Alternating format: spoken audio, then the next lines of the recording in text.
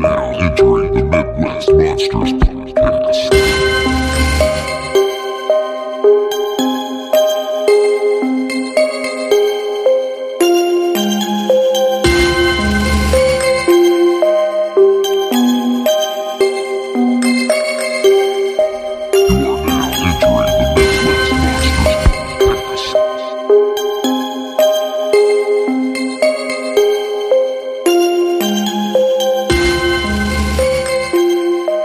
Good evening, ladies and gentlemen. Welcome back to another episode of the Midwest Monsters Podcast. I am one of your hosts, Grizzly Abner, and I'm joined by... Professor Wagstaff. Venomous Vinny. Hot Toddy. Good to be with you again, friends, bringing you another edition of the Monster Mash. And again, my name is Grizzly Abner, and I chose The Taking of Deborah Logan. Hi there. I'm Professor Wagstaff, and I picked The Cabin in the Woods. Venomous Vinny here. I chose The Old Dark House. And Hot Toddy, I chose Scary Stories to Tell in the Dark.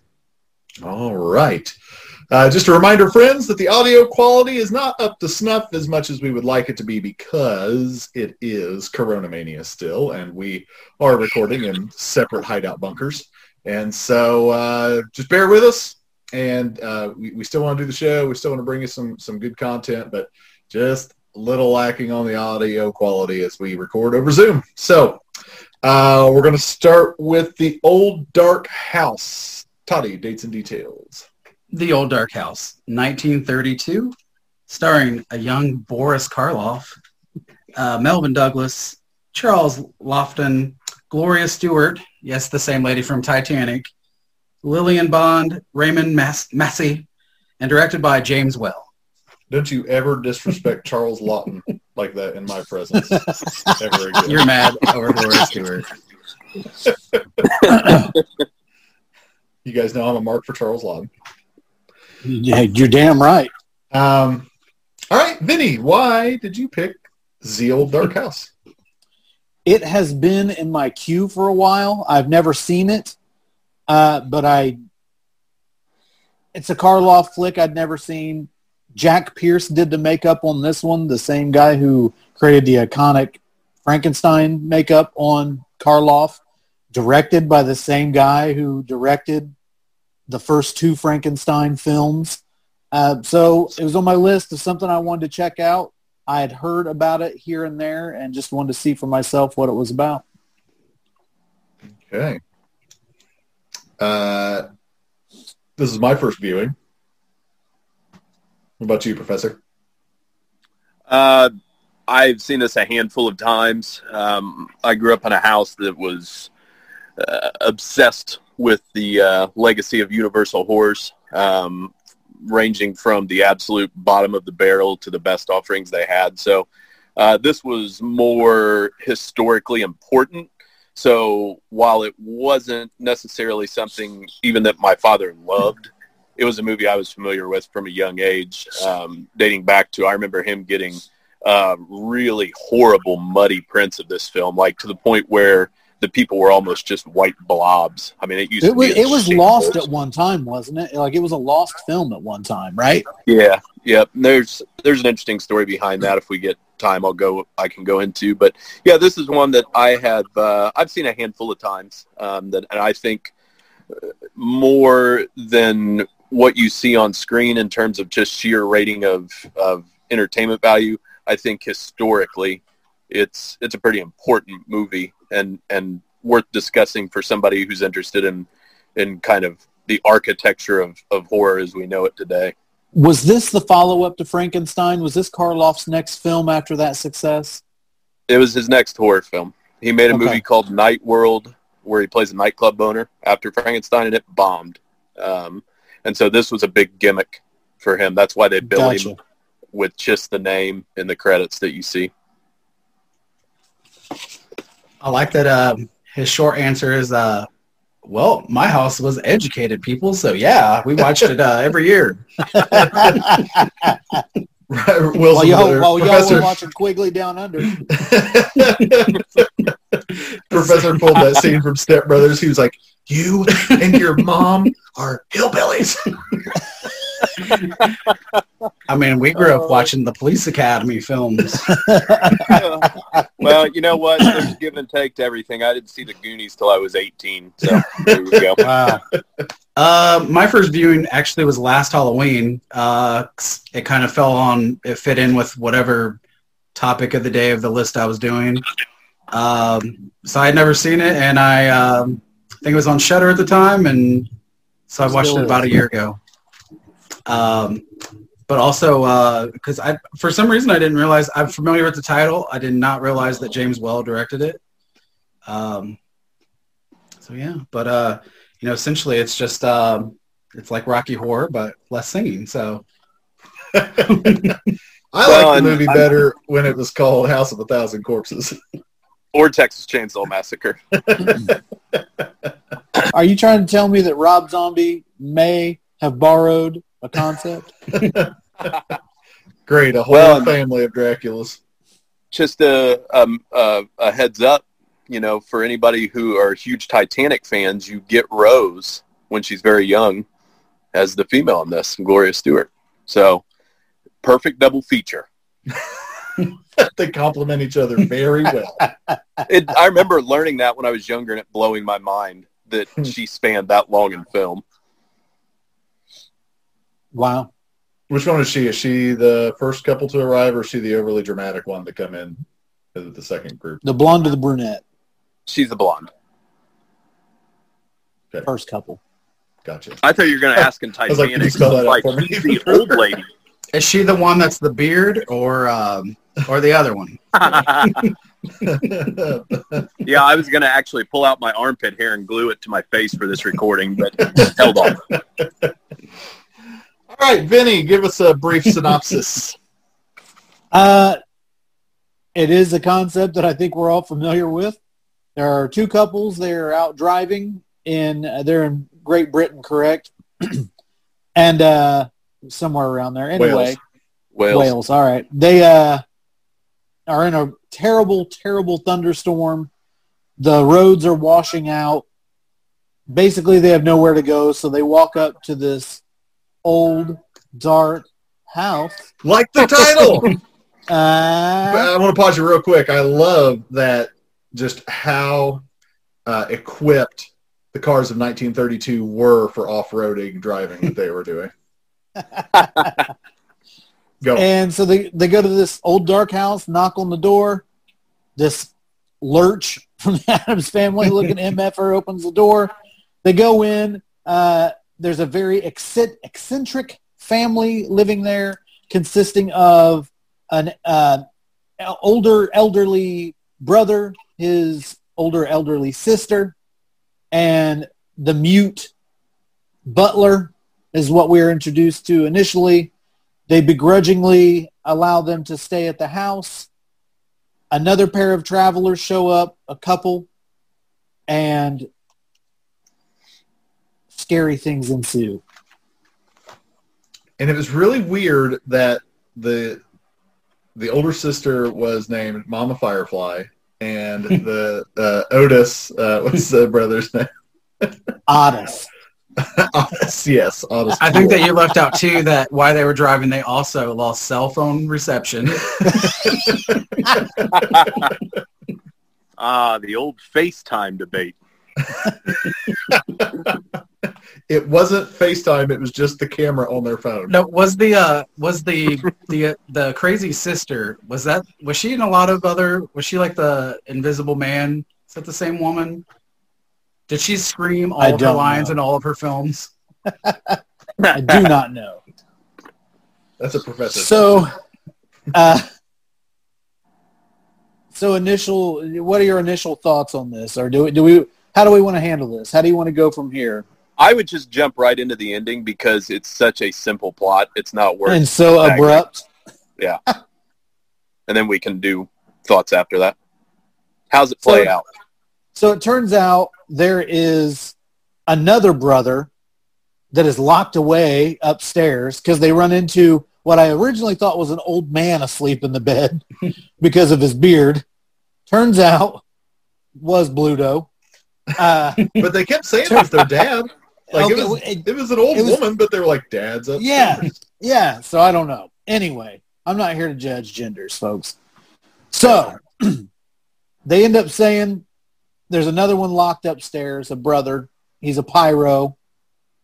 And that Boris Karloff's character, Morgan, the mute butler, basically, when he gets drunk, he gets mean. And he let this brother out. So the brother wants to burn down the house. So there's all this craziness going on with Boris Karloff chasing women like Animal from the Muppet Show. And then you've got the other guy fighting with the crazy pyro guy. Long story short, the crazy brother pyro guy gets killed. The next morning, the rain stops. Your first couple that came through, the married couple, leave to go get help. And the man who was knocked unconscious fighting with the dead guy now proposes to the woman who he met the night before. And it says the end. Nailed it. You can see clearly now the rain is gone. See all obstacles in your way, actually. So, there's the Reader's Digest version, folks. Guys, Y'all want to jump in? You hear? You on? Yeah, somebody else take the reins. Go ahead. So I, ahead of its time, I did like the sassy gay character who was with the dancer at first. When she's like, I'm going with this guy, he's like, well, I expected it. Hey, you talking about my man's Bill? Played by Charles Lawton. Okay, Charles Lawton is an absolute gem, by the way. Every time Charles Lawton is in a movie that I watch, he is 100% a completely different character, completely different mannerisms, completely different appearance, completely different voice and speech pattern than he was in the other previous things that you have watched him in. Charles Lawton was absolutely amazing. Yeah, I mean, having him and Ernest Thesiger is the perfect pairing for James Whale humor. So here's the deal. I would not recommend this to every single person listening to the show who just wants casual horror. No. It's important to kind of put that preface on this because this isn't an easy watch, but it is one that can grow on you if you're interested enough. I didn't find it to be that difficult of a watch being the first time around. Now, granted, I do tend to like older movies anyway, but I kind of felt like even though this movie was rather talky, I didn't feel like it slowed it down. Sure. But it's also important to remember, that a lot of people, if they haven't checked out a lot of movies before like 1960, this fair. Could be quite sobering for them. So it's made in the pre-code era, and the term you use, talkie, it's very heavy in dialogue. It's very stage-like. That's where Whale came from. That's what he excelled at. With that said, it's also equally difficult for many because it's British humor, and it is not forgiving to the American ear. I've seen this movie probably at least a dozen times over the years, and even still, a lot of those jokes do not land with me, and probably never will. That's okay. But there is a nuance to this film that I love, like putting this on at like 1 a.m. It's got so many classic feels to it, with ideas that we'll see regurgitated throughout horror films ever since. I mean, over and over and over again, the eccentric, weird family having the guests up to the dinner table, and it just keeps getting more unsettling, more bizarre. And so there's a lot of that happens in this. And so from an academic standpoint, there is a ton of interesting things in this film, but I also, understand that not everybody wants that from a horror film. So from the academic standpoint, it's interesting to see Whale kind of get to branch out, still staying within the horror genre, because he'd made other stuff since Frankenstein that didn't do that well. Same for Karloff. They went back to this as kind of a middle ground where he took a book that he wanted to adapt, which by all accounts is way lengthier and drawn out than this movie is. Lawton, it's his first American film. You get to see Karloff still being built up. So there's a lot of interesting things on top of the architecture we've discussed that gets used over and over again in films. the new Blu-ray that's been put out over the last couple of years from Cohen Group is one of the best restorations you'll see. It looks like a brand new movie. The Cohen Group version is the one that's on Shudder that I watched. Awesome. Today, and man, is it crisp. Yeah, it's that one beautiful. for our fans listening. That one is actually also available on YouTube, and that's the version I watched. And the quality's unreal. Cool. One other thing that we alluded to that I do want to mention before I'm done is the history of this movie being saved. By the 60s, it was considered lost. Universal lost the rights to it. That's why William Castle remade it in the 60s, which, by the way, is unwatchable. I mean, it's that bad. And I like William Castle, but it's not good. Is there a Hammer version of this? You're probably thinking the William Castle. Yeah. You know, I think they did one as well. Did they? But so Universal said that they'd lost it because of the rights. Whether they did or not was, people weren't sure because there was no money to be made off of it. They couldn't promote it. So they didn't have the rights. And so a director who became friends with Whale in his remaining years, the director's name was Curtis Harrington. It became like an obsession for him to save this movie because he'd seen it before when it was relatively new and didn't want it to be lost. And so he tried working with William Castle because he thought he might have it. Universal was difficult. Anyways, he eventually got Universal to locate what they called, I think, a lavender print. And that man is the only reason we can watch that movie today. It was very, very close to being gone. Because that's how it happens. Enough people are disinterested and can't make money and they start burying it. And then before you know, stuff's pitched, lost, etc. And so he is single-handedly the only reason that movie exists at this point, which I'm glad that it does because on paper it's way more titillating than what actually is there. And it's a perfect exercise in not obsessing over lost movies too much because while I like it, this thing is an electric from start to finish. And I do think it's neat that no matter who has released the movie, they've carded over the same special feature on Harrington. Cohen Group put it out, and it has the same old special feature on Harrington that the old DVDs used to have. So they're keeping his memory attached to the film. So pretty cool. Good time. Did Brendan Fraser play him in the film Gods and Monsters? I don't know. I haven't seen that movie in a long, long time. I'm just making stuff up. That's the movie about James Wells where he's trying to diddle Brendan Fraser. Mm-hmm.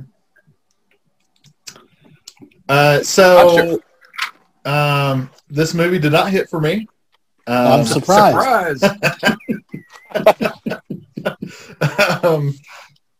Yeah.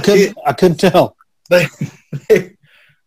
I don't know if it was the third or fourth time that people just kept pairing off to go sit in the corner and talk for 10 minutes. But it's not a bad movie. Like I've obviously seen way worse, but I did like the Pyro brother that got let out at the end that tried to convince him that he wasn't the crazy one, right? He was like, no, they're crazy. I'm normal. And then he was like, yeah. He's like, psych. Yeah, then he threw a knife at him like a carnival act. Yes, he threw like a dart. He was like, yeah, that was pretty slick. Yeah, I don't have many notes on this one. I'm sorry, I'm not very helpful. Vinny, I was really hoping when you said why you picked movies that you would have just said, because I wanted Robert to watch this shit. You're the only one that spite picks movies to make me watch it. It's true. This is not Frankenstein. This is not The Wolfman. However, I actually watched it this morning. It's, like I say, first time I've seen it. I enjoyed it. I can see me watching it again. I don't think it's obviously the best thing Universal ever picked out. I'm not going to pick it to watch with a lot of frequency, but I most certainly will watch this movie again. Oh, yeah. Try throwing it on really late one Halloween night during the season when you're having trouble sleeping. It plays way better when it's quiet outside at night. I enjoy the film. I agree. It's not it's not what they're talking about all the time. But I feel like this movie's mentioned a lot, and I think it's just because of how many movies have taken basically this plot and made it into their film. So I think that's probably why this movie's talked about so much. And Ryan already mentioned that don't obsess over movies, but I think if this was lost, people would definitely be very obsessive because it's talked about so much of how how much this kind of like so many horror movies are based off of. I kind of thought it would be scarier when I watched it because it's talked about that much. It's more of a black images comedy. sold with that. Yeah, but it's really more of a black comedy than anything. Yeah. Well, is this like essentially the first of the genre to be the like stranded at a strange house in the middle of the night? Yeah, in the sense of there was plenty of haunted house stuff, but it was always the house that scared you, not who was in it. Exactly. And so that's where it kind of flipped you on it. And you're talking 32. Sure. How much could have really been made before that? And it's I tried to give it that kindness while I was watching it, and I'm like, people hadn't seen stuff like this before. So to be stuck in this house in the middle of the Welsh mountains in this terrible flood, and you got all these fucking weirdos running around in the house, like, no, I get it. It's just not my gig. But no, the minute they showed the one actress in a nightgown slip, I looked at my wife and I said, "This is pre-code. This has got to be pre-code." What year was the code introduced? She actually talked about that later that year. I think midway through 32. Gloria Stewart talked about how absurd it was to have her in that outfit and nobody else. And he wanted her outfit to pop against the chaos. And so she said, what James wanted, James got. She's like, but I thought it was stupid. And the old lady was just talking a bunch of weird, crazy shit at her and poking her in the chest. The super Puritan old woman. Well, this is what Bill Paxton wants to know about when he's asking Rose all those years ago. It's not Titanic. I do like that it has the like early talkies where they talk really fast. Like that's how people talk in real life. Mm-hmm. Like, oh, Johnny. I don't know why you're probably into this or the old house for. I will say it kind of stood out. No, Sam over there. See. When I first watched it, and it definitely stood out in this viewing, is when the brother's coming down the stairs and you just see the hand, and then it's Karloff, which you think is who the hand belongs to, and then it goes back and you see the hand still there. So I think that's kind of a cool scene. Not only that, also not to be glossed over, the set is awesome in this movie. Yeah. Awesome set in this movie. And not for everybody, but I was not upset that I watched it. That cool set put me in the mind of like Son of Frankenstein. Yeah. Universal, man, they went all out when it came to sets. Especially Whale. Essentially, besides this being like an old dark house movie, like you gotta think this is also just a crazy old drunk riling up the crazy brother movie too. Yeah. This is a precursor to Rain Man. I thought that the whole time I watched it. Morgan Babbitt. This is a family reunion movie to me. All right. So, any last thoughts on the old dark house? Check it if you're interested. Yeah, it's a deep cut. If you're into that kind of thing, certainly check this movie out. Yeah. Okay. What's next? Moving right along to Toddy's pick, Scary Stories to Tell in the Dark. All right, so what he just said, 2019, trying to read my own little chicken scratch here, but director Andre Overdraw, whatever, I can't even say it, but a story by Guillermo del Toro. Guillermo del Toro? Yeah. Zoe Margaret stars, and Michael Garza, Austin Abrams, Dean Norris, Gil Bellows, and of course it's based on the popular 80s books by Alan Schwartz and Definitely mention illustrated by Stephen Gamble in the old books because I think that's what sticks with most people of the Scary Story novels. You can count all the time you want because it is a book. Sorry, I read. What? What just happened? What just happened?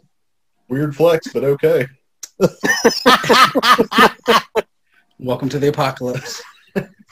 And so, yeah, that's your essential cast. Professor, you'll appreciate when for some reason I was thinking Alvin Schwartz today. I wanted to get around to watching the documentary about him that's on Amazon.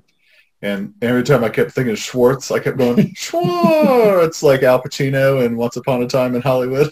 I bring you greetings from my wife, Mrs. Abigail Schwartz.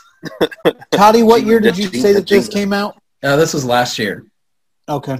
Or, it was pre-apocalypse, so it Gotcha. feels more like 10 years ago. It sure does. This is probably my third viewing of the film, and I like Obsessed much? it. My wife is. I mean, she's probably seen it a dozen times, but yeah, no, it's fun.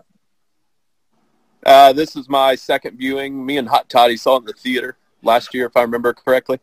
Yeah, second viewing. First viewing for me. This was my second viewing. Though I think I probably bought it when it first came out and just now getting around to watch it for this, which is kind of why I picked it is because I thought what a better time to kick off the Halloween season than some scary stories. And by the time this episode airs, it'll be early September. And I mean, a couple days away from September anyways, which in my world means the beginning of Halloween. So Whoop, whoop. All of September is Halloween Eve. yes. That's right. Do you want to give us a brief synopsis? Sure. So scary stories. So be honest, going into it, I was expecting I just went blank there on More like an Anthology? Yeah. And so I was too. hey, you know what? Probably a cool take. Instead, they actually are taking some of the popular stories from Scary Stories and they blended into one film. But it's this kind of like the early fall, getting ready to roll into Halloween, 1968. And there's a young girl who seems like she likes to write and loves horror movies and has a group of little, kind of like her own little losers club. And the one kid, I can't think of his name, he's kind of a bully. And he always messes with them every Halloween. So this year they're gonna pull a prank on him, and they end up collecting some turds out of the toilet. He called the shit poop. And they throw it in the car. The bully gets mad. They end up going into this old creepy house. So the local haunted dive, and that's got some legends, and they end up in the weird secret room where they find, I think her name was Sarah Bellows. They find her book Sarah of Bellum. Bellum, sure. Lady Sarah Bellum. So they Lady A. So they find her book. Lady A. They notice there's already some stories in the book, and there's legends of how Sarah would read the stories and people would go missing. And eventually they start finding themselves part of the stories in the book, and things start happening to them. And that's the brief 3-hour synopsis. There you go. Yeah, so I was expecting an anthology film as well, and so I thought it was a pretty fun twist to do it this way. I was frankly a little disappointed that it wasn't an anthology, but that was because of my preconceived notions going in. Yeah, I felt the same way when we left the theater last year, so I was a little bit more prepared on this viewing. I'll be honest. I should clarify right up front. This movie is fine. It's not for me. And the reason I say that is I feel like the plot is bloated for no reason, and it can't make up its mind on if it's serious and grim or training wheel horror in terms of fun and accessible for younger people based on the genesis of these books. And so I really struggle with that. I don't understand why we set it back around Vietnam and the things that people were facing back then. And it's too often an occurrence in Hollywood where we take something that should have been relatively simple and do all kinds of other stuff with it. And so its saving grace is that they set it at Halloween. And so that makes it something that's worth revisiting for me, just because the environment's so good set around that. And that's really what I've focused on this second time around is the Halloween aspect to it. Makes it much more enjoyable for me, because like I said, I was disappointed initially when I saw this, because I felt like we spent way too much time on a plot we didn't need and way too little time on all of these cool stories that we love these books for. So that's just my feelings on it. Is this PG-13? Am I correct? It's PG-13. Okay. You know, it's interesting, Professor, that when I went back to read these stories after seeing the movie, you know, they're only like 2 or 3 pages. I didn't remember them being that short. And so yeah, they're dinky. Yeah. And so in the long run, I'm not trying to argue with you. I'm just saying, like, that's kind of, you make a lot of great points, and that's why I say I think the movie's just good. It's not great, but that's kind of why I thought it worked, was because they were really tiny stories to begin with. But it is busy. It's busy. Like, yeah. I totally agree with you there. It's just like they're just throwing a bunch of random. It's kitchen sink. Yes. Yeah, well, and I should clarify it, because I agree. I didn't want this to be like an ABCs of Murder, where it's just like these 2-minute vignettes. That would have lost all of the charm. But just something more traditional, maybe a sleepover or a campfire, and bring some of these things to life out around them. I don't need stuff about a kid dealing with his brother coming back in pieces from the Vietnam War. It's just a draft dodger. Yeah. Yeah, it's just too much. Yeah. No, I agree with you there.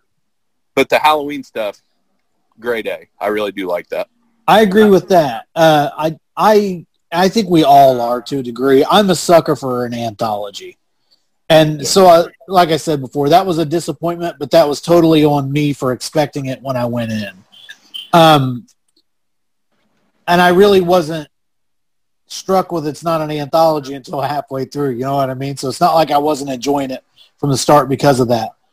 I did enjoy it, and you're right, the Halloween backdrop absolutely helps, because that gives you a seasonal reason to watch it again. Yep.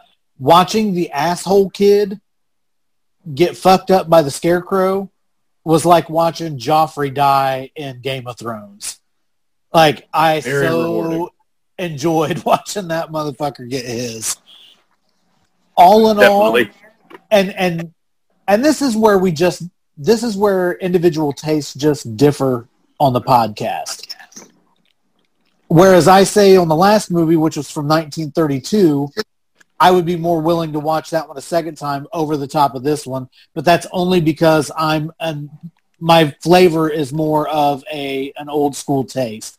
Not that this was a bad movie. It wasn't. I did like it.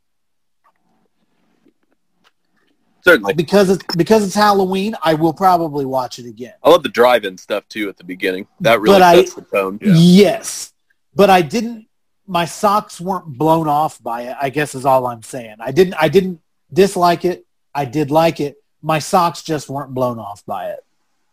Yeah. Unreasonable expectations, probably, from all people our age, the minute we heard this announced. Probably. So, first off, I'm going to surprise you, because I'm going to agree with what you guys just said. Because it's I like this movie, but I just watched it for the second time in a year. So obviously, I'm not blown away by it either. It does have a lot of saving graces, and it's a thin line to walk, because I know Rybones mentions a lot that he felt it should have been like rated R, and you would have took away. I mean, these books are what kids grew up on, and so it should not be rated R. If you rate it R, the movie dies right there with it. And I'm not a person who has to have an R rating. It's a tough line, and I think, like you guys said, it's just like these are simple stories. Most of them are the whole book series is all folklore. And It could have been something as simple as the beginning could have been the same. They get locked in the haunted house and they're telling stories. There is a lot of cool stuff that I noticed this time around with there was a girl that walks through that has a red ribbon on her neck and some throwbacks to other stories.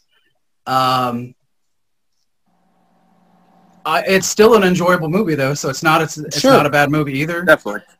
It has a really cool tone, especially for being directed to kids. And I think because of the weird line, because sometimes it does get a little bit more adult, and then it's like they try to reel it back in for trying to keep it to family. One thing that did bother me is, why did they have bad old woman makeup on the one actress instead of just casting an old woman? Yeah, I don't know. That bothered me so bad. I don't know, because I will say something that's cool is the Mr. Jingles, whatever his name is. That's actually a contortionist. So all the body twisting and stuff is not CGI. Yeah. That's really cool. I think they did CGI with the face, but that was it. And that was creepy as shit. Yeah, it was really very weird cool. when they had like that old woman in a beard playing the dad, and he was upstairs. That was the other movie. Oh, my bad. I do. I can't think of the name of it. It might be. It's related to the Red Room, but because I think the scariest thing of Scary Stories is the illustrations. Yeah, when I was a kid, those illustrations in the book scared the dog shit out of me. So I love stories that they kept that character almost straight out of the book, and Harold doesn't quite look Harold like the the dog. illustration of the book, but Harold was really creepy too. Harold the dog that bit me. I think an important thing for me to point out is the fact I am 42 years old. So I'm not exactly the target audience either. And again, that's not saying I didn't like this movie, because I did like the movie. But I bet you if I showed it to my 12-year-old son, this would be a launching point for him. You know what I mean? Yeah. So that's the line. It had a difficult line because you have to make kids like it now, but then the kids that grew up on it. So I think they like. I think probably all the kids our age are not going to hate on this movie, especially if they have families, because there's worse family movies you have to watch for Halloween. Sure. But I even said this came out like almost a whole year ago, right? Last August. So it's a little strange. If they would, I think, even opened it up right at maybe the beginning of October, and we went and saw this in October, I think we would have left the theater feeling a little differently anyways. I think you're right. Probably right. Grizz, did you have anything to say about this before we go on for another hour? Well, thank you, Vinny, for giving me a chance. Long-time listener, first-time caller. You know what? I'll tell you this right off the top. This film, the biggest takeaway from this film that has enriched my life wholly is that they put Donovan's Season of the Witch on the soundtrack. And I was not entirely familiar with that song, and over the past year it has become one of my favorite songs of all time. I'm dead honest. Jam. That song is a banger. Donovan's a banger. I was just trying to look over my notes. Yes, I loved the dude getting killed by the scarecrow, Tommy getting killed. How scary was that weird white big old lady thing that just kept like appearing? Oh, in the hospital? Yes. Yeah, that's the Red Room. Yeah. Yeah, man. Some say scary, some say hot. It definitely had some great scary imagery. Like the Yeah. scarecrow, just the way it moved. Like, Mm-hmm. like I say, When I don't they're think I was the target audience, but there's some great shit about it. when they're in the original house and the kid opens that door and there's just that old woman and that dog in there, that was very effective, very creepy. Definitely. Todd, you wanna hit us with the ending? So a few of our actually, I think only 3 people survived their stories. I do have to say too, because the spider one I think is always thought of anyways, because some of these I've forgotten about. The scarecrow, I can't even think of the song because they play the song a few times in the movie. Oh, the Hearst song? Is it the Hearst song or was it the When You Die or something? It's the Hearst song.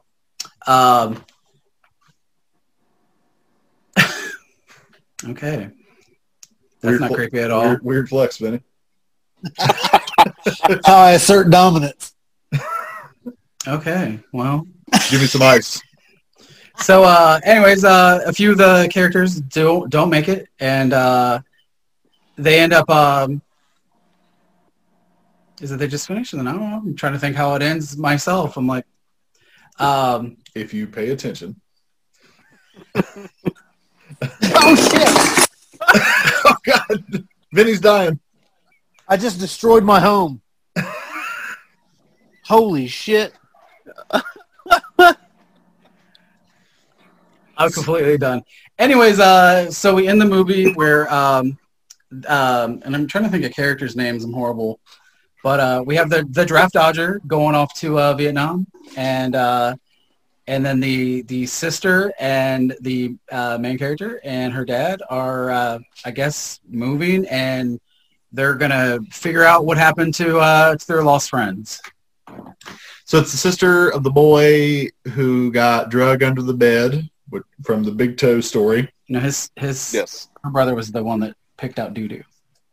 You're right. The toe liked her. Yes.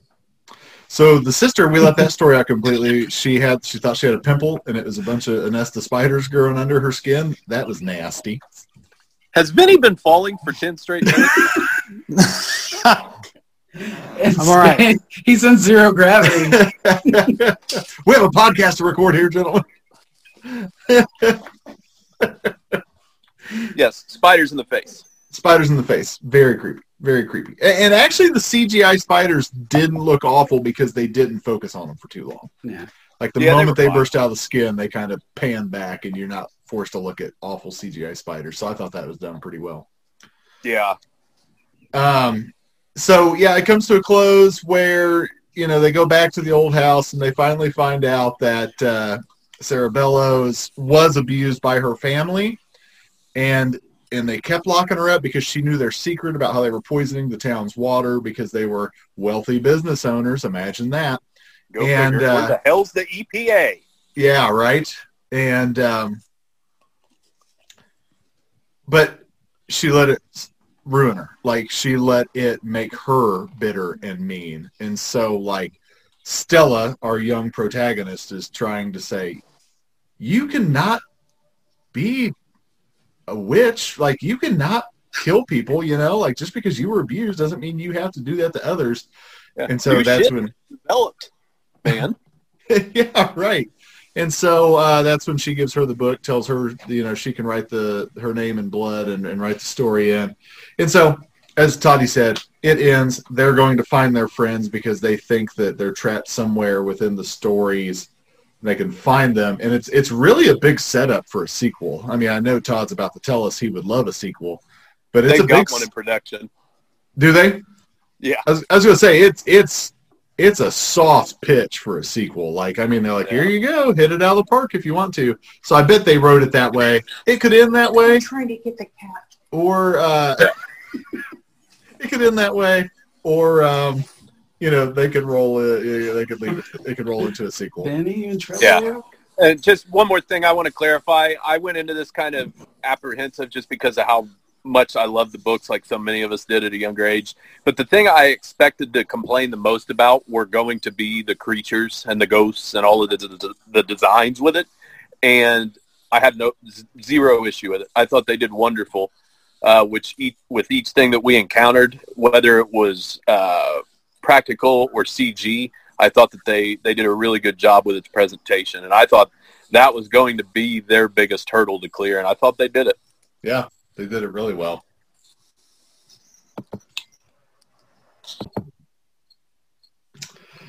All right. Well, that wraps up Scary Stories to Tell in the Dark. Let's roll into my pick, which was The Taking of Deborah Logan.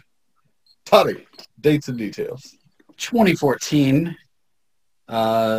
This film starring Jill Larson, Anne Rouncy, Michelle Amy, and written and directed by Adam Robitel. Adam Robital. Yeah, sure. I chose this one. I watched it for the first time about a month ago. I had a friend of the show, Kyle Putra, who had recommended this to me a lot. And I'd always seen it. It was like, it's been on Netflix forever. And of course, now it's not. It's on Amazon or something. But I was like, you know what? I'll give it a shot. And I watched it, and I really enjoyed it. And so I thought I should recommend this for the show. And that's what I did. So this was my second viewing. This is my first time viewing, and I'd heard a little bit about it. In particular, one very infamous thing attached to the film, but I had not seen it. This was the first time viewing for me. This was a first time viewing for me as well. First time for me, and as soon as the movie started, I was like, whoa, no surprise, it's a found footage film. I see why Abner picked it. Can I say? True story. So, brief synopsis. This crew from a university is wanting to make a documentary. She's doing a study on Alzheimer's. And so the film is a mockumentary and, mockumentary and docudrama. It's not. Are they making fun of them? No, it's just a fake documentary. It's a mockumentary. You jump to a conclusion. And so they go out, and it's kind of this weird, eccentric daughter, and she wants to let him film her mom so that they can get money to save the farmhouse. The mom is a very prim and proper older woman, very proud, and at first she doesn't want to do it, but then she relents. And so basically, they're giving you the whole Alzheimer's bit, but increasingly things get stranger. And so it's like she's threatening them with knives. She's like tearing at her own skin. And they get like this weird video where it's like standing in front of her kitchen counter, and then she's standing on her kitchen counter. And there's like no lapse in time. It's not like she went and got a chair. Like, it's super weird, and it starts weirding people out. And so that's kind of the setup, is that this thing that was just supposed to be about Alzheimer's, which for all intents and purposes for half the film can be, really gets stranger. And yeah, so there's the setup. And so I obviously chose the film because I liked it the first time around, and I really had never heard anyone else but my friend Kyle talk about it. And so I thought it was worth a shot. What are your all's opening impressions? I think that it had some interesting elements. I like that it starts with serious subject matter because it gets your attention. It's not kind of run-of-the-mill fodder that you usually have in these kind of approaches to it. My main thing with it is I wish that they wouldn't have aimed for the documentary style and just shot this straight up. I thought that the storyline, and especially where they go in terms of local crime history, started to become a pretty compelling branch off on the journey with the narrative that they choose. And so I felt like there was enough quality put to it that we didn't need to go for just the leanest option in terms of presentation, but maybe that's just budgetary restriction. But probably. I think that a lot of the film is derivative, but there's one scene at the end, and sometimes that's all you need to make a horror movie memorable and kind of stay in the lexicon. And this certainly has it, which we'll get to, I'm sure. But sure, because overall, you could just write this off as another Last Exorcism, something along those lines. You're right. I mean, until you get to what really the twist is that makes it unique. Yeah. Yeah. Venomous one. I'm not a big fan of found footage. What? Period. Yeah. So I was not excited when I saw that's what I was in for. As a whole, with this movie, it felt rather derivative to me. I felt like I had seen this movie a bunch of other times. The subject matter did draw me in initially, especially because I have dealt within the family with dementia and that type of thing with a loved one. So that kind of drew me in the beginning. That faded fairly quickly for me once we started getting into the body of the movie. I just didn't feel like it really gave enough of a fresh take to make it memorable to me in the long run. Hot top. It's not a bad movie. Don't get me wrong. I've seen a lot of bad movies. It's not a bad movie. I'm gonna stop you there. You've already offended me. So I'm not done offending you yet, but I'll do that later. Go. So I don't think I knew anything about this movie. I do remember. I remember the box art.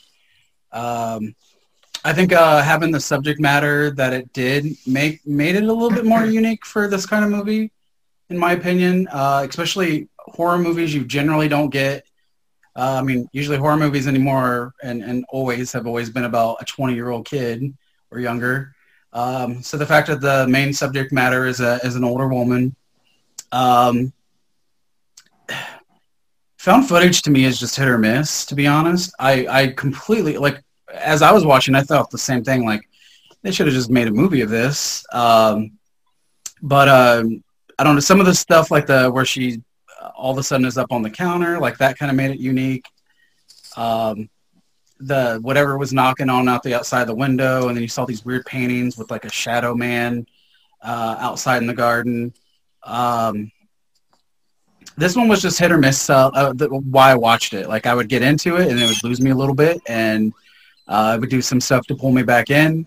So I thought at the end it was just okay, but every time I would definitely lose interest, they did reel you back in. So that was kind of good of them, because I think if not, I would have been checked out early on. And there was actually a couple moments that I actually kind of thought were kind of creepy and almost scary. So it's not a bad movie at all.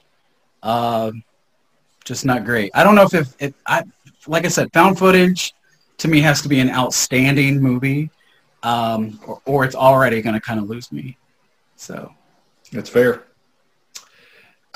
So basically the story turns about halfway and you realize something more supernatural is going on, and you start learning this backstory about this guy who lived in the area.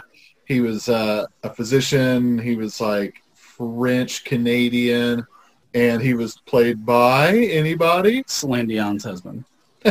Yes. Anybody? He looked a whole lot like Michael Caine to me. Mike Cocaine? That really? I mean, wasn't that him? Can you back me up on that? That was not Mike Cocaine. I think it was Mike Cocaine. Yes. He would have been top billed all over this thing. He was fifth billed in Jaws 4. I haven't seen Jaws 4, but I've seen the house it built. Anyways, this guy was like running off the rails, and he was abducting and murdering girls because he was kind of possessed by like this ritual that the Native Americans had done in that area. And so there's like all this snake imagery, and you get lots of snakes through the movies. And his original plan was to kill the daughter of this woman, this old lady, as like the ninth victim to finish the ritual. And so she and another neighbor killed him and buried him. And kept his metal claw in their boiler room. Yes, exactly. And so basically it's the evil spirits that were possessing him starting to possess her from from whatever fucking netherworld you want to talk about.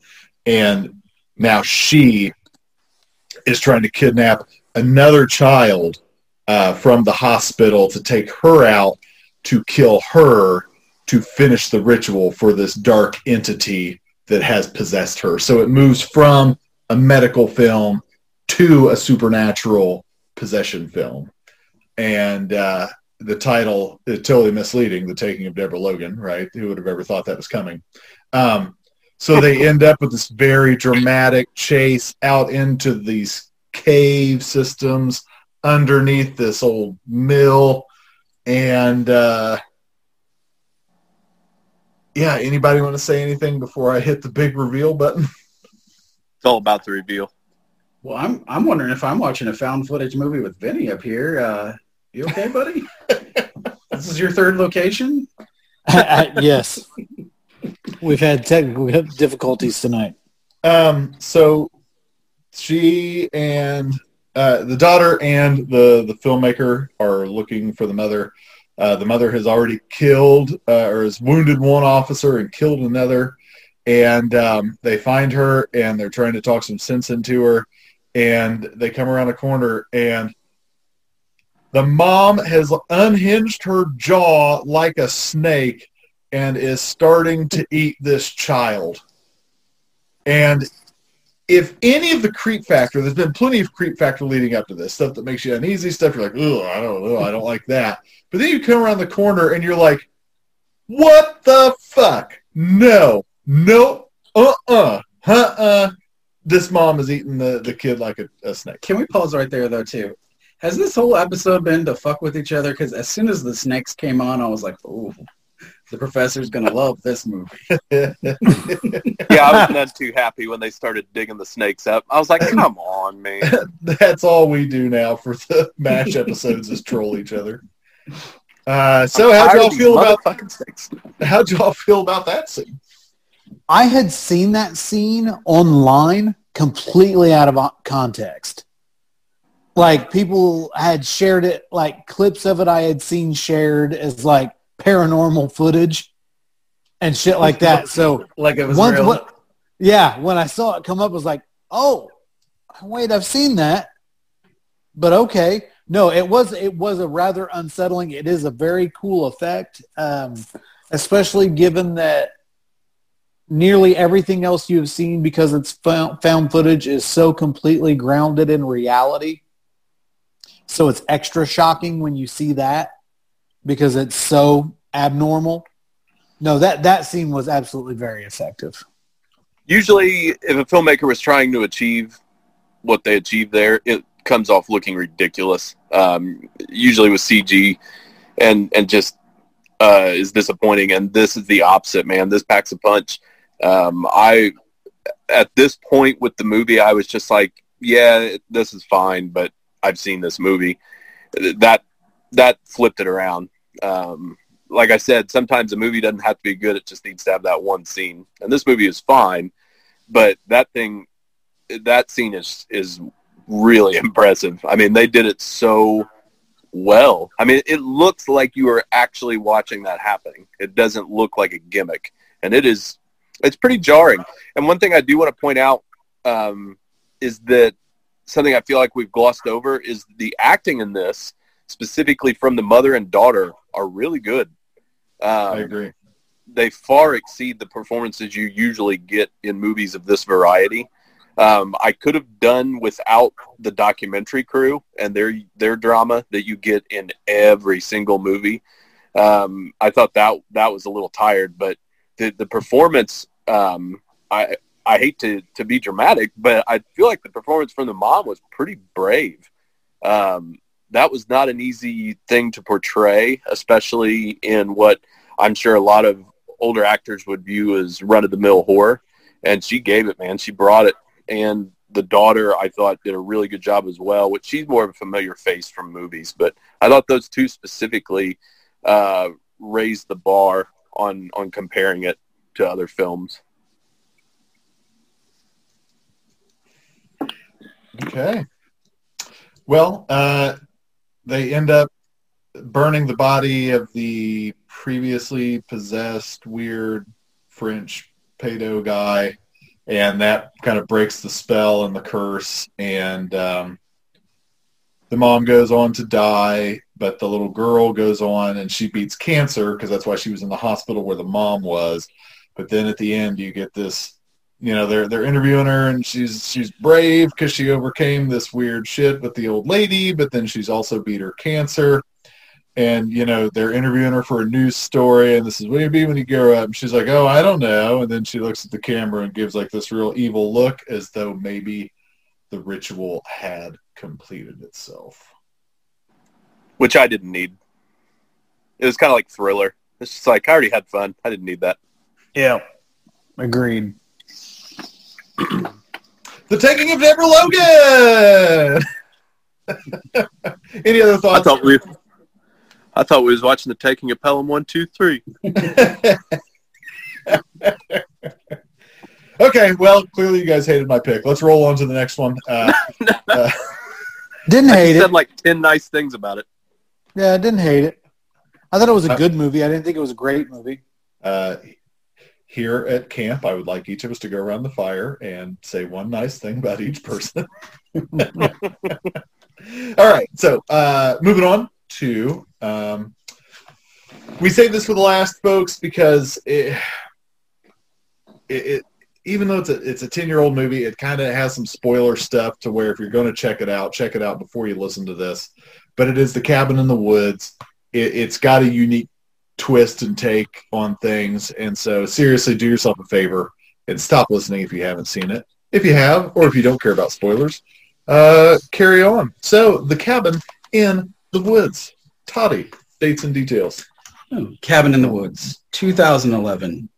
Starring Kristen Conley, Chris Hemsworth, Fran Kranz, Jesse Williams, Anna Hutchinson, Bradley Winford, Brian White, Richard Jenkins, directed and co-written by Drew Goddard and also co-written by Josh Whedon. Joss or his brother Josh? Joss. Okay.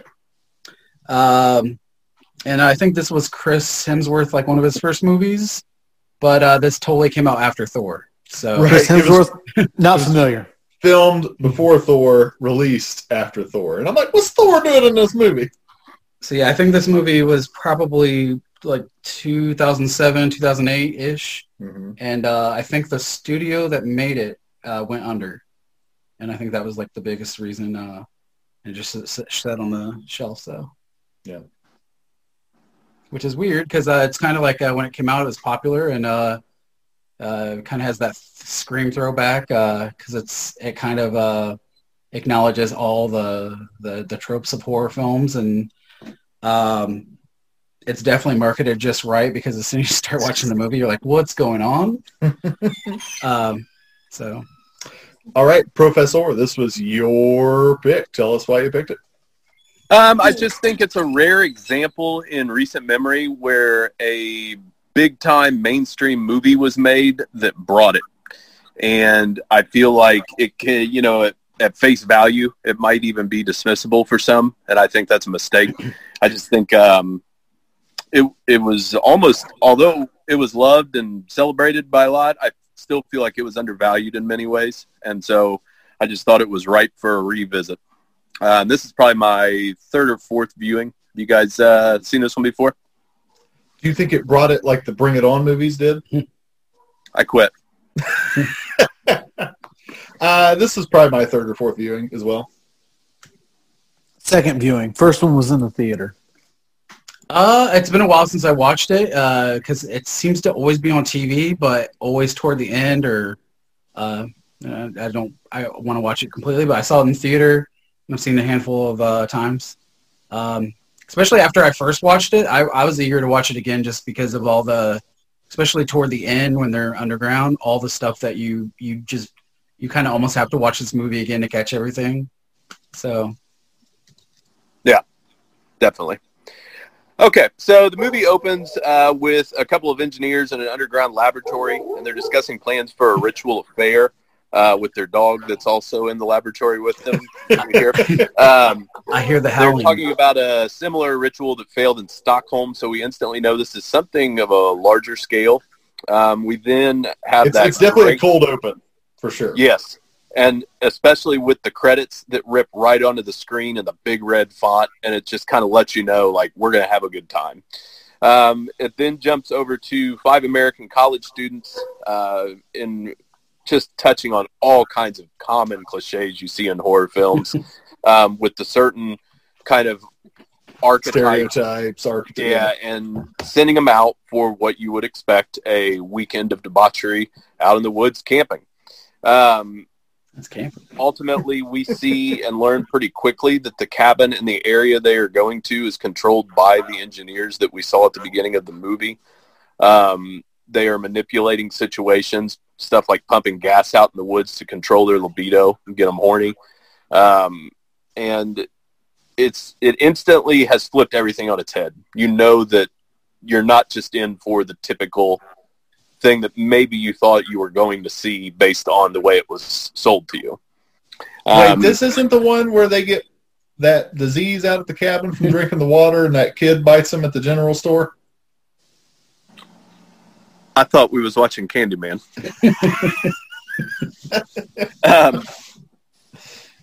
Okay, so... I forgot. I'm not allowed to interrupt you during synopsis. Yeah, then we start getting into Suspiria territory again. So we get out there, and in a lot of ways, you got very similar things to Evil Dead. They end up in the cellar of this cabin that they're staying at, and they start finding all kinds of items down there. And as you'd expect, they find a diary and, of course, begin reciting incantations, which then brings out the fun. And we've got a zombie family that lived there generations ago, and the attacks begin. And kind of pause there because this is really kind of just a 2-act film. We build up with the common stuff, and then we flip the switch. What do you guys think about kind of the mood it sets and where it lands up to that point? So you left out that it's a redneck zombie family. Inbred redneck. Zombie redneck. Gotcha.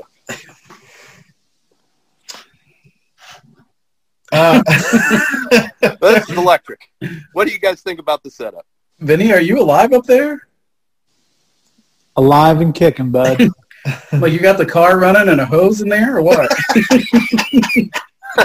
Put myself out of my misery. Oh boy, Vinny's pulling a midsummer. So yeah, like it's you watch the typical setup. You know, again, we got the cold open, and you're like, well, I don't know what the fuck that was about.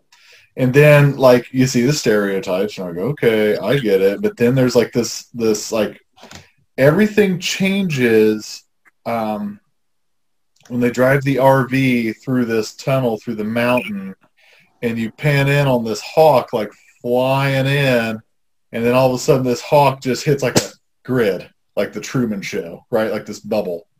And it falls, and you're like, what the fuck is this? Like, you really, like, that's when the real confusion sets in, because you've seen this separate office thing, kids going to the cabin. And then when that bird hits that bubble, that's when everything changes to me. Like, that's when you're like, this is not the movie I was expecting. And then you jump into, they've got an office pool, like they're gambling on which curse they're going to unlock and unleash on them, and it's fun and silly. So the scene with the cursed objects is a lot of fun, where they're like picking up the different things, and they're all watching, and they're like, you know. Yeah. So, yeah, no, it's a really unique setup. I think it's really smart that early on in the, because it was definitely marketed as like an Evil Dead movie, or just like, you know, kids out in the woods. So I think it's it's really smart that early on in the movie that it just starts out with you know, the scientists or whatever they are, instead of, like, you know, beating around the bush. Kind of agree with everything that you said on. One of the things that really caught my attention right away is when we're not the only place that does this. So it's like over in Japan, and they have like kind of like the Ring, or like Ju-on, or like one of those like ghosts, and it's a bunch of school kids. And so Let me build upon that before you leave it. One of my favorite lines in the whole movie is when so they're seeing this happening in different countries, and they're getting pissed off because their department is screwing up, and the people are surviving and beating the curses, and the kids are holding hands and singing around the Japanese ghost, and it makes it go away. And the guy in the office says, "Yeah, these fucking amateurs, they screwed it up. These kids sing 'What a Friend We Have in Shinto,' and they defeat the ghost." That's a church reference for some of y'all who don't get that. So yeah, go ahead, Todd. Finish your thought. Well, it's gone now. Okay, so they mentioned that Japan failing means America is the last hope, and so you know that they're really fixated on our group now and achieving whatever it is that we're now beginning to see playing out. So as you mentioned, the group tries to flee after the redneck hillbilly zombie family. Did I get that right? Inbred zombie starts to attack them. They of course flee. We eventually start to get them picked off one by one. The girl is beheaded by the zombies. The guy is attacked. Another one is drug off, and we presume he's dead at one point also. But they also try and flee from there, and the tunnel collapses, and then Chris Hemsworth tries to jump a ravine to try and go get help, and hits the force field, which is quite an entertaining moment. But basically, it's a lot of the things you would expect. The chaos unfolds there until we find an elevator that goes down from the cabin. And that is where the big reveal connects the dueling stories that we've been watching, because they've got the whole setup underneath there. They're controlling everything underground. And we go on to learn, not for starters, every object in the basement was tied to a different option for what they could unleash based on what they choose your own adventure. Yeah, a lot of Jumanji in this. But we also, as we go down in the elevator, we see that they have everything imaginable housed down there. Kind of, anything from werewolves to knockoffs on Pinhead. At one point, we even see an impalement from a unicorn. So all options are controlled down here in these boxes. And basically, we find ourselves at the big showdown with the master. I can't remember the actual term, but we'll just go with that. Played by Sigourney Weaver, which is quite a fun surprise. And she explains that I think it's 5 people have to be sacrificed to these subterranean deities. And so they are presented with the option of one of them has to kill the other, the 2 that we've ended up down there with. And ultimately, they decide that humanity is not worth saving. Sigourney Weaver is killed. They sit down and smoke a joint, and we watch everything get tore up. The cabin where we were is getting leveled. The underground area that they're in is just being destroyed. And so it never goes small. It keeps getting bigger and bigger and grand in its approach. But the thing that I think I respect the most about this movie is that it doesn't sacrifice the horror. It's still got some very striking imagery. Most notably that hallway that is just covered in blood that they keep finding themselves in. But I think overall it's a really fun movie. Yeah, I concur. I'm glad that Benny mentioned choose your own adventure, because that would be a cool alternate version. Would be if you could have, like, they could have picked something different. Each item would have been a cool little thing. Another cool version of the movie would be if they took out all of the underground bunker stuff and only had like what they were seeing up top. But yeah, this is I think it's especially with a lot of like Scream and stuff like that, where it's just a lot of movie references. I love this one took it to a whole other level because the only thing that would make this movie cooler was if they could have actually got away with just doing like the box from Hellraiser and actually having Pinhead. And so because of rights, they did the best they could on all the, I think you get with what they're going with Sure. on all the stuff that they use. So yeah, I think they took the meta thing and one-upped it. So Yeah, and you conveniently, and Sigourney Weaver mentions it, you have like the jock, the stoner, the bimbo, the strong girl. I mean, it's all by design. It's very self-aware and fun, especially for horror fans. I do love too that the stoner is whatever he's smoking is actually he's the only one that is like not buying into what's going on. It's making him immune to it. Yep. So I want to say one of my other favorite parts is that one of the main guys running it, he's like, oh, damn it, I just want to see a merman. Like the whole time he's hoping to see the merman, and he gets killed by a merman in all the chaos. And he's like, oh, come on. That was fun. I don't want to be a wet blanket here, but this is a fun concept, and the movie's fun enough, but I'm just not crazy about the movie. Like something about it, like I said, I've watched it 3 or 4 times, and it's kind of like, and this is what was surprising to me because because it's a meta movie, right? And other meta movies are like Behind the Mask with Leslie Vernon. And so like the first time I watched Behind the Mask, I was nuts about it. I loved it. But every time I watch it since then, it gets a little more boring to me. And this movie, I'm not saying it gets boring to me. It just kind of is not as magical to me as it was the first time around. And I'm just being honest there. So like I said, I think everyone should watch it. I don't think it's a bad movie, but I think the fun around it is the concept, but the story is not super enticing.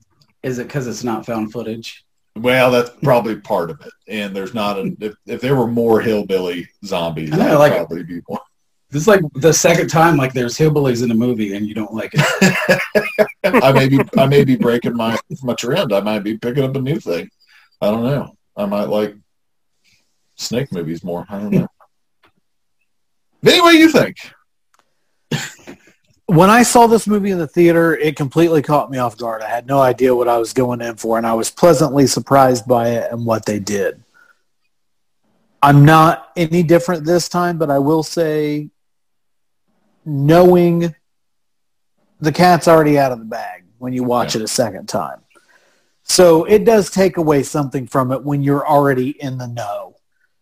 That being said, though, because it plays on the tropes and almost pokes fun at them, and it almost leads you to believe in a way. They insinuate that all of these horror movies that you have seen over the years that have this formula were controlled by these people by invoking the Hellraiser and the werewolves and the different creatures like that. The clowns and the strangers and and so I really like the concept of the whole thing. I don't know that I ever want to see a sequel because, like I said, the cat's out of the bag. So I don't know that. Well, I don't know what you would do. I don't know that you could get the same feeling out of it for a second movie. I did like it because it did take all of those things and all those tropes and it kind of flipped it on its head and it gave you a new perspective on it. And so, all in all, I really enjoyed the movie. It's not one of my favorite horror movies of all time, but I do like it. But I will say there is something that diminishes with each watch. Yeah, I think one of its saving graces is that we don't go too deep and big once we do the reveal, because you would have to start teetering into hour 45, 2-hour, 2+ hour movie. And I think that why it still remains rewatchable for me is that they keep it slick. They don't dwell on anything, and they give you just enough to kind of wet your whistle, start your imagination, and they don't exploit it endlessly. You get these little tastes of it. It reminds me of older horror movies where we would kind of parade out something towards the end, but not stay there too long. It would give you enough to satisfy what you would kind of build up to. And I respect it for that. I think among many of its peers, they would have drugged this out into a 2-hour movie. Agreed. Because it is like a tight 90, isn't it? Yeah. Yeah, and so to me, that's instant rewatchability. If I like a movie and it's 90 minutes, I'll watch it multiple times. Even if I'm not like nuts about it, even if it's not my favorite. If it's good in 90 minutes, I'll watch it. There is a Midsummer director's cut that's 6 hours. Yeah. Yeah, it comes with a bear suit for you to set yourself on fire. So, all in all, I would recommend this movie. If you haven't seen it, by all means, if you're a horror fan, you got to watch this movie. It's smarter than it gives off the appearance. Yes. And not only that, the humor and the horror is seamless. Yeah. Which sometimes you either get too much of one or the other. Yep. Good times. Okay. Well, wrapping up another edition of the Monster Mash. I am one of your hosts, Grizzly Abner, and I'm joined by Professor Wagstaff. Venomous Vinny. Hot toddy. Stay scary, my friends.